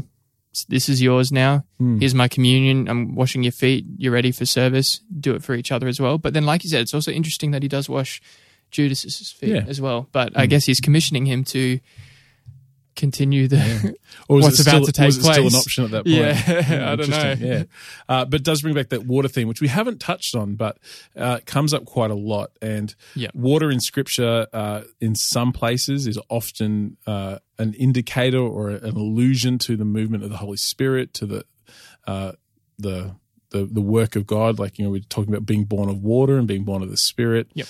Jesus, you know, says, come and drink from me, which we've already had that conversation from chapter 4. So the water theme continues on here. Jesus uses it now to mark his disciples. They go through the conversation about the betrayal, which is Jesus's big moment, which is Judas's big moment to eat from the bowl and that whole thing. And then we get to a new commandment, which kind of continues John's theme of the new thing. And the new commandment is to love one another. Just as Jesus has loved us, so we are also to love one another. By this, all people will know that you are my disciples, if you have love for one another, which is verse 34 and 35 of chapter 13. So it's this beautiful moment, this threefold kind of instruction to love. Notice that? Yep. Love one another. As I've loved you, love one another. People will know your disciples by your love for one another. Followed directly up by Jesus telling Peter that he will deny Jesus 3 times, which is then interestingly countered by Jesus's 3 questions to Peter in chapter 21. Do you love me, Peter? 3 times. Reinstate him 3 times. Yep, very good. Then we get to our 6th and second last I am statement, which is in chapter 14. So Jesus starts then after this kind of conversation and after the meal, after the denial, all of this stuff, the scene is set by John. Now Jesus starts to open up about what's coming. And so we get this kind of long discourse that includes this I am, which is I am the way, the truth, and the life in verse 6 of chapter 14. And it's a whole conversation about where he's going. It's a whole conversation about the Holy Spirit coming, this new move of God, the one who will come and declare to you what is mine. At the very start, the new form of election was the people being called the children of God, right? Yeah. At this moment where Jesus is about to fulfill that, he says, I will not leave you as orphans. I will come to you. So we get this beautiful kind of synergy, this kind of balance, this Jesus is going to do it in the prologue, and now he's doing it in person, and then we're going to have the way that he does it through the crucifixion and resurrection in just a moment. Massive unpacking of who the Holy Spirit is and what his role will be in the life of the believer, which is why we get the sense of the new Pentecost, because it's the apologetic essentially for the work of the Holy Spirit in the life of the believer. Yeah. And it's not especially significant, but just a little side note. I think it is interesting how Judas is absent for this bit of the conversation of the meal, like just before Jesus predicts Peter's denial and before chapter 14, Jesus gives Judas the bread and what you're about to do it quickly, and then Judas leaves and heads out to go obviously round up the authorities. And I think it's interesting that he misses the bit where Jesus says, I am the way, the truth, and the life. And I know he's had heaps of opportunities before that to hear these kind of words, but when this idea of election and being born again and being a child of God comes up, Judas is remarkably absent, and it's like he's made the choice which child he is, and he's a child of the world, or the devil's entered him at this point. Yeah. Interesting. Yeah. One of the things that I didn't pick up on, but this actually comes back to a very early part of this conversation about how we wrestle with these Jesus's exact words, is what happens when you see kind of, as one commentator calls it, the seams. Sometimes the seams are showing because we look back at Scripture and we can kind of, in our mind's eye, imagine that this perfectly bound, gold-edged book is lowered down from heaven into our hands, and God says, here is the Bible, take and read.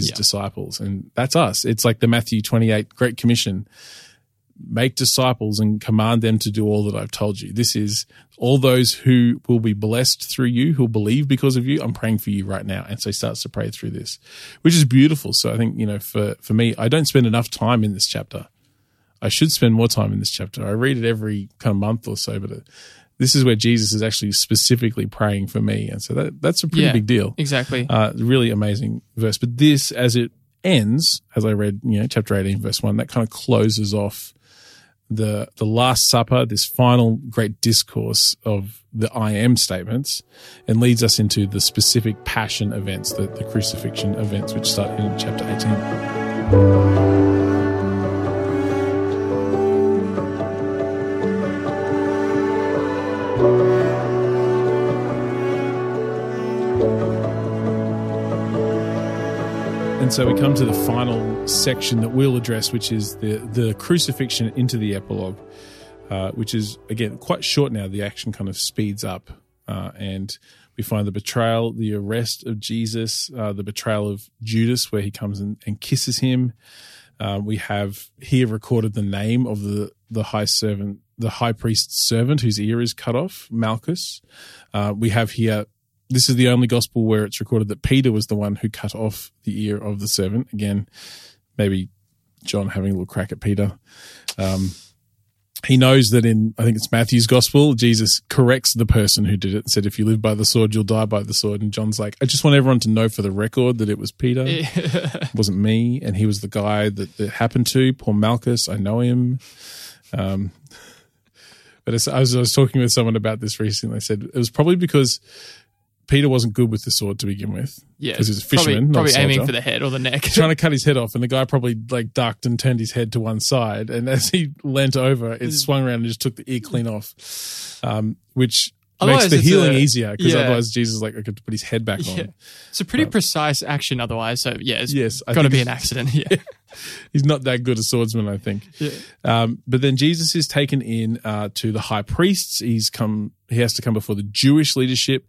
At this point in history, the Jewish leadership don't have permission to put anyone to death, so they have to get permission from the Romans. The Romans actually have to do it at that point. Mm-hmm. And this brings us kind of eventually to our last, and as I alluded to at the start, 8th I am statement. The mystical 8th I am. The mystical 8th. Yeah. Which, would you like to reveal the mystical 8th? Yeah, it's verse 4, right? Verse 4 and 5.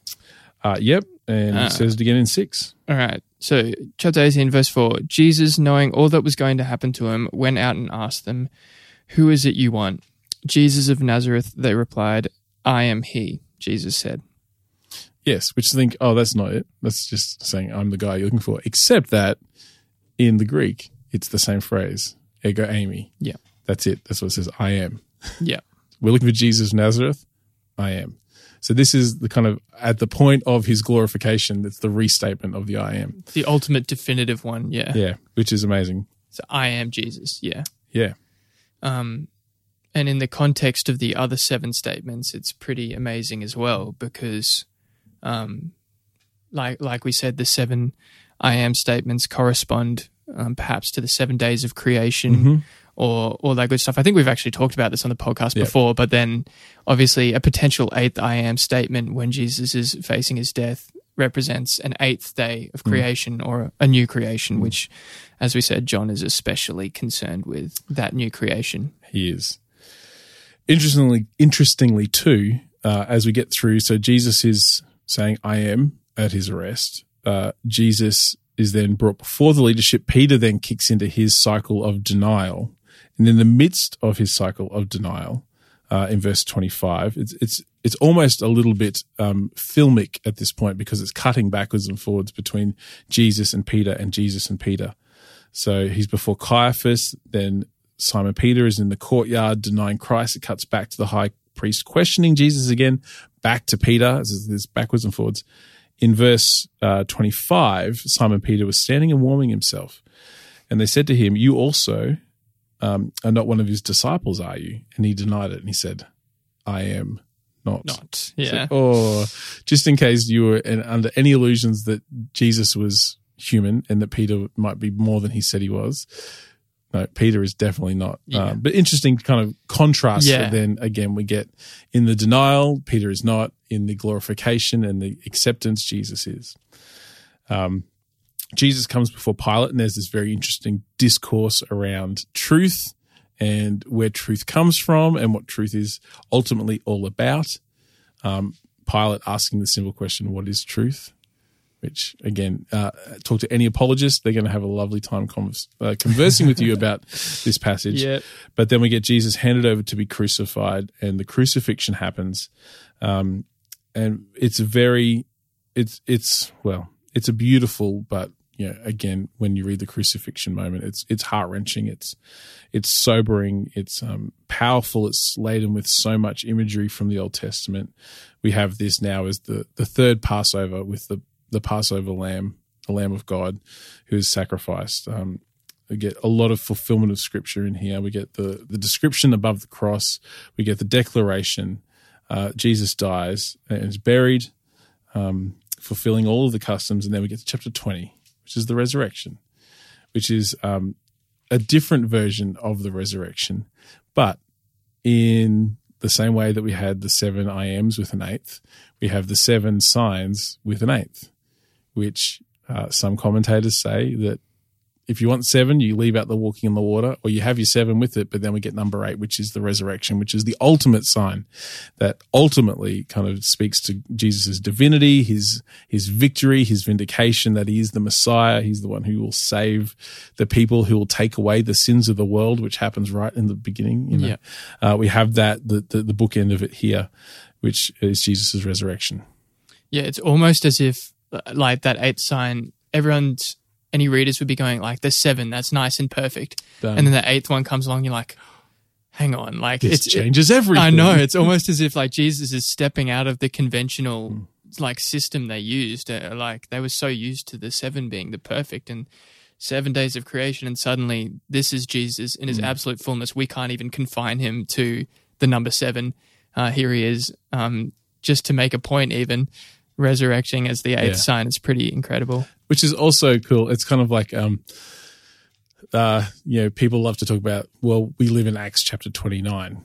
Acts 29, because like we continue on the work of the Acts church. 28, yeah. But it's also kind of like when it hits the restart and we get the 8th I Am and the 8th kind of sign, it's started again. And so now we live in the space of the restart, and so the space for signs and for the truth of who Jesus is wide open. It's not completed in that it's like it is completed because we got to 7, but it's now restarted or reinitiated, and now we live in that space of the reinitiation, or as we said at the start, we live in the new, because that's what John is trying to communicate to us, which is really powerful.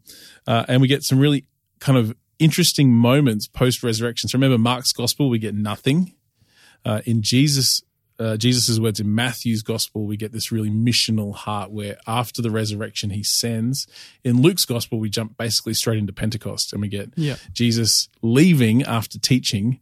In John's gospel, we have this kind of Easter Sunday morning scene where there's a foot race because the women actually find Jesus resurrected in the garden and don't recognize him, which is a theme in the last bit of John's gospel, where Mary is in the tomb. She's weeping because the body's gone. She thinks that they've taken his body away. And she thinks that Jesus is the gardener, which is hilarious. Misunderstanding and ambiguity again. I was going to say another one of those ambiguities. Yep. And then the gardener asks her why she's sad, and she explains and goes, well, I'm the one you're looking for, which is wonderful. And then she goes, this is a really interesting moment in verse 17, which I always thought is fascinating. Jesus says, don't cling to me, for I've not yet ascended to the Father, but go to my brothers and tell them, I am ascending to my Father and to your Father, to go to your God and to my God. And it's Mary Magdalene at this point. She goes and tells them, which is a fascinating thing because normally you would not let a woman in the ancient world be the bearer of the revelation. And so this is a beautiful kind of, again, such an important subterfuge. Revelation. Yeah. But it's almost like you just mentioned. It's like restarting with that new creation. If in the Old Testament the woman couldn't be the bearer of the revelation, suddenly in the most important recreating revelation of all, it's transferred to all people, all creeds, all tribes, all tongues, and stuff like that. I missed the part where we talked about the foot race. It's earlier in chapter 20. It says, now on the first day of the week, Mary Magdalene came to the tomb early and saw that the stone had been taken away. It was empty. And so she ran and went to Simon Peter and the other disciple, the one whom Jesus loved, and told them, his body's gone. We don't know where he's gone. So Peter went out with the other disciple and they were going towards the tomb. Both of them were running together, but the other disciple outran Peter and reached the tomb first. It's like, so necessary. Guys, calm down. A little bit of competition. But then, as you alluded to earlier, there's also this moment with Thomas, who has this experience of, having to put his faith in the risen Christ. Yeah. Thomas is a nice little contrast to Mary in the garden, in that Mary also doesn't at first recognize that it's Jesus, but upon having that revelation revealed to her, goes, I think she cries out in Aramaic, Rabboni. And it's like a beautiful moment for them. And then Thomas says, I have seen the Lord. I have seen the Lord. Yeah. It's like, it's it's another one of those Peter statements, like you are the Christ almost. And then Thomas, who was one of the 12, sees Jesus, and the other disciples say, again, contrast to what Mary said, we have seen the Lord. So they, like Mary Magdalene, I've seen the Lord. And then Thomas goes, I don't know about that. Unless I see the nails and the marks. What was he doing? Why wasn't he with the rest of them? It doesn't make much sense. Like you see the other guys in a foot race to the tomb to see Jesus, and Thomas is just like ambling around the streets. Maybe he's really upset. Maybe his life's devastated because of this, but I give him the benefit of the doubt. But he doesn't believe until he goes through the process of, putting his hand in the side of Jesus, etc. And it is a beautiful picture because Jesus doesn't discredit him for his unbelief, but he is reinstated, similar to how Peter denies Jesus 3 times, and we'll see is reinstated in the next chapter. Thomas, for a different problem, not denying but doubting, is reinstated as well. Yeah, it is beautiful that Jesus doesn't condemn him, but he does say that it's great that you believe because you've seen, but how blessed are you when you believe? Exactly. Yeah. I do like in verse 26. It says, 8 days later, Jesus' disciples were inside again, and Thomas was with them. Although the doors were locked, Jesus came and stood among them and said, peace be with you. I just read that. It's like, Jesus is there. But if Jesus walked through the walls, you would be freaking out. He's like, I think he's not saying peace be with you. He's saying, everybody chill out. Yes, it's really me. Like, because if you walk through the wall, you'd not be like, yeah, exactly. Oh, Jesus. He's like, what just happened? Yeah, exactly. What is going on? That's all right. Jesus just walked through the walls again. No, it's all good. It's like the amount of times when God or an angel shows up and they say, the first thing they say is, peace be with you. I don't think it's because it's the formal greeting of heaven. I think it's like trying to come down. Everybody is freaking out now. Exactly. So then we get, interestingly, Jesus appearing to 7 disciples to finish the book. So after the kind of the mission statement of John's gospel, the 4th gospel, Jesus in chapter 21, this kind of postscript epilogue. None of one of those seems. Edition, Jesus appears to 7 disciples. Nice. And we get to read it. Maybe we're the 8th disciple. There you go. That we are the new disciple. Aren't there like 8 billion people on the earth at the moment? Each one of us has to respond. So. Yeah, no, I'm saying that there's 8. I see what you said there. Yeah, it's only relevant for while. For a moment, Everybody slow down. Yeah. So Jesus is there. Thomas is not there this time. Nathaniel, the sons of Zebedee. No, Thomas is there. He's not going anywhere now. He's sticking around. 7 of them there. They're going fishing, and Jesus arrives. He calls them children, which is interesting.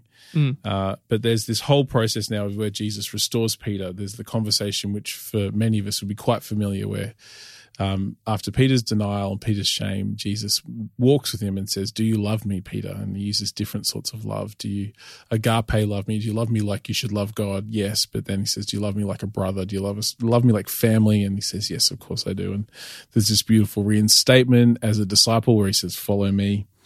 And then, of course, it finishes with Jesus and the beloved disciple, where they have a conversation. Just has to, doesn't it? Yeah. Of course it does. And this is the disciple who was bearing witness about these things, who has written these things down, and we know that his testimony is true. Again, it finishes with, if you wrote down everything, there wouldn't be enough books in all of the world to contain all of the stories. Beautiful hyperbole to finish the 4th gospel, this kind of mystical gospel. Of course, the ambiguity of it's great. And for me, it's like reading the book of Acts where Jesus taught them for 40 days concerning the kingdom. And I'm like, it's great that there was other signs. Did anyone write them down? Yeah. No. Did anyone take notes while Jesus was speaking? But yeah, it's this kind of beautiful bookend which kind of ties it all up very neatly and very nicely. Yes, either as a later addition or the seams showing in between, but it does definitely close the picture for the gospel about the disciples' true revelation and true engagement with Jesus. He breathes on them; they receive the Holy Spirit. the new Pentecost has come, the new creation has come, the new Exodus has happened. It is completed in Jesus' life. The new temple has come. It's been torn down and it's been rebuilt in 3 days as he promised. It's all the new is there, and it's beautiful. Yeah, it's a very good ending. Definitely, you could have read up to chapter 20 and been happy with the ending. At chapter 20, be like, yeah, that feels like a good place to end. And then you read chapter 21, it's like, oh, something a little bit extra. I'm okay with that. But it does give a nice little reinstatement of Peter, which I think is really important to the gospel. After, God's finished doing all of those things you just said, he comes back to just the disciples, and, they're part of the picture and the concern as well. So good.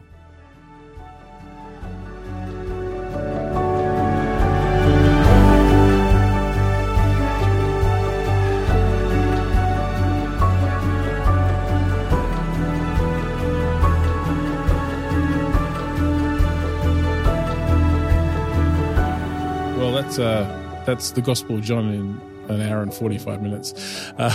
Lots in there. We didn't even touch on all of it. So much. But hopefully that's been very helpful for you. Hopefully it's intrigued you. It's maybe answered a few questions you've had, but also challenged you to dig a little deeper, to read a little further. I know for me, a great commentary that I had was the 2-volume set by Craig Keener, which was super helpful. A bunch of really good introductions, which will help you to get some grounding information on the Gospel of John. I particularly liked N.T. Wright and Mike Bird's The New Testament in its Context, I think it's called, their newish one. But some great stuff. Even my study Bible, my ESV study Bible, some really helpful notes which help you kind of grapple with some of these kind of patterns and signs and kind of symbols that are hidden below the surface, which are sometimes hard to search out. But hopefully we've helped to kind of open your eyes. The thing I didn't even mention, which is one of my favorite things in John's Gospel, is the woman at the well scene as a proposal scene in the Jewish tradition. Start right back in Genesis and look at what happens at wells all the time. Yeah, anyway, I am familiar with a bit of that. There you go. Just throw that one out there for you. There may be already a podcast around in the back catalogue if you go digging. Anyway, anything else to say before we wrap up, Senor Alex? Not really, but I am looking at a page in my Bible at the very end of John now, which is worth mentioning. It is one of those little Harmony of the Gospels where it goes through and it has like the little table with all the different parallels between the Gospels. Go have a look in your Bible. You might have one. Otherwise, there'll be heaps of pictures on Google or whatever. They're really nice if you're interested in looking at the different parallels of the stories and stuff in the Gospels. Very useful. Very helpful. Also shows you how much that John doesn't have in common with the rest of the Gospels. A lot of white gaps in John's column. There's a few overlaps, but a lot of gaps. But yeah, hopefully that's helped you. Hopefully that's encouraged you. It's warmed your heart and your affection for the Lord and his deep desire for us to be drawn in. John's Gospel always makes me think of the proverb, it's the glory of God to conceal a thing and the glory of kings to search it out. I feel like that's how the fourth Gospel is. It's an opportunity to search out the hidden things of God, which is why it was Oregon's spiritual gospel, I suppose. Absolutely. That guy. What a guy. Well, thanks for listening to this episode of Bible Streams. Thanks, Alex. I love having you come in and share your heart and your wisdom. Pleasure. We'll be back soon with another episode of Bible Streams for your listening pleasure.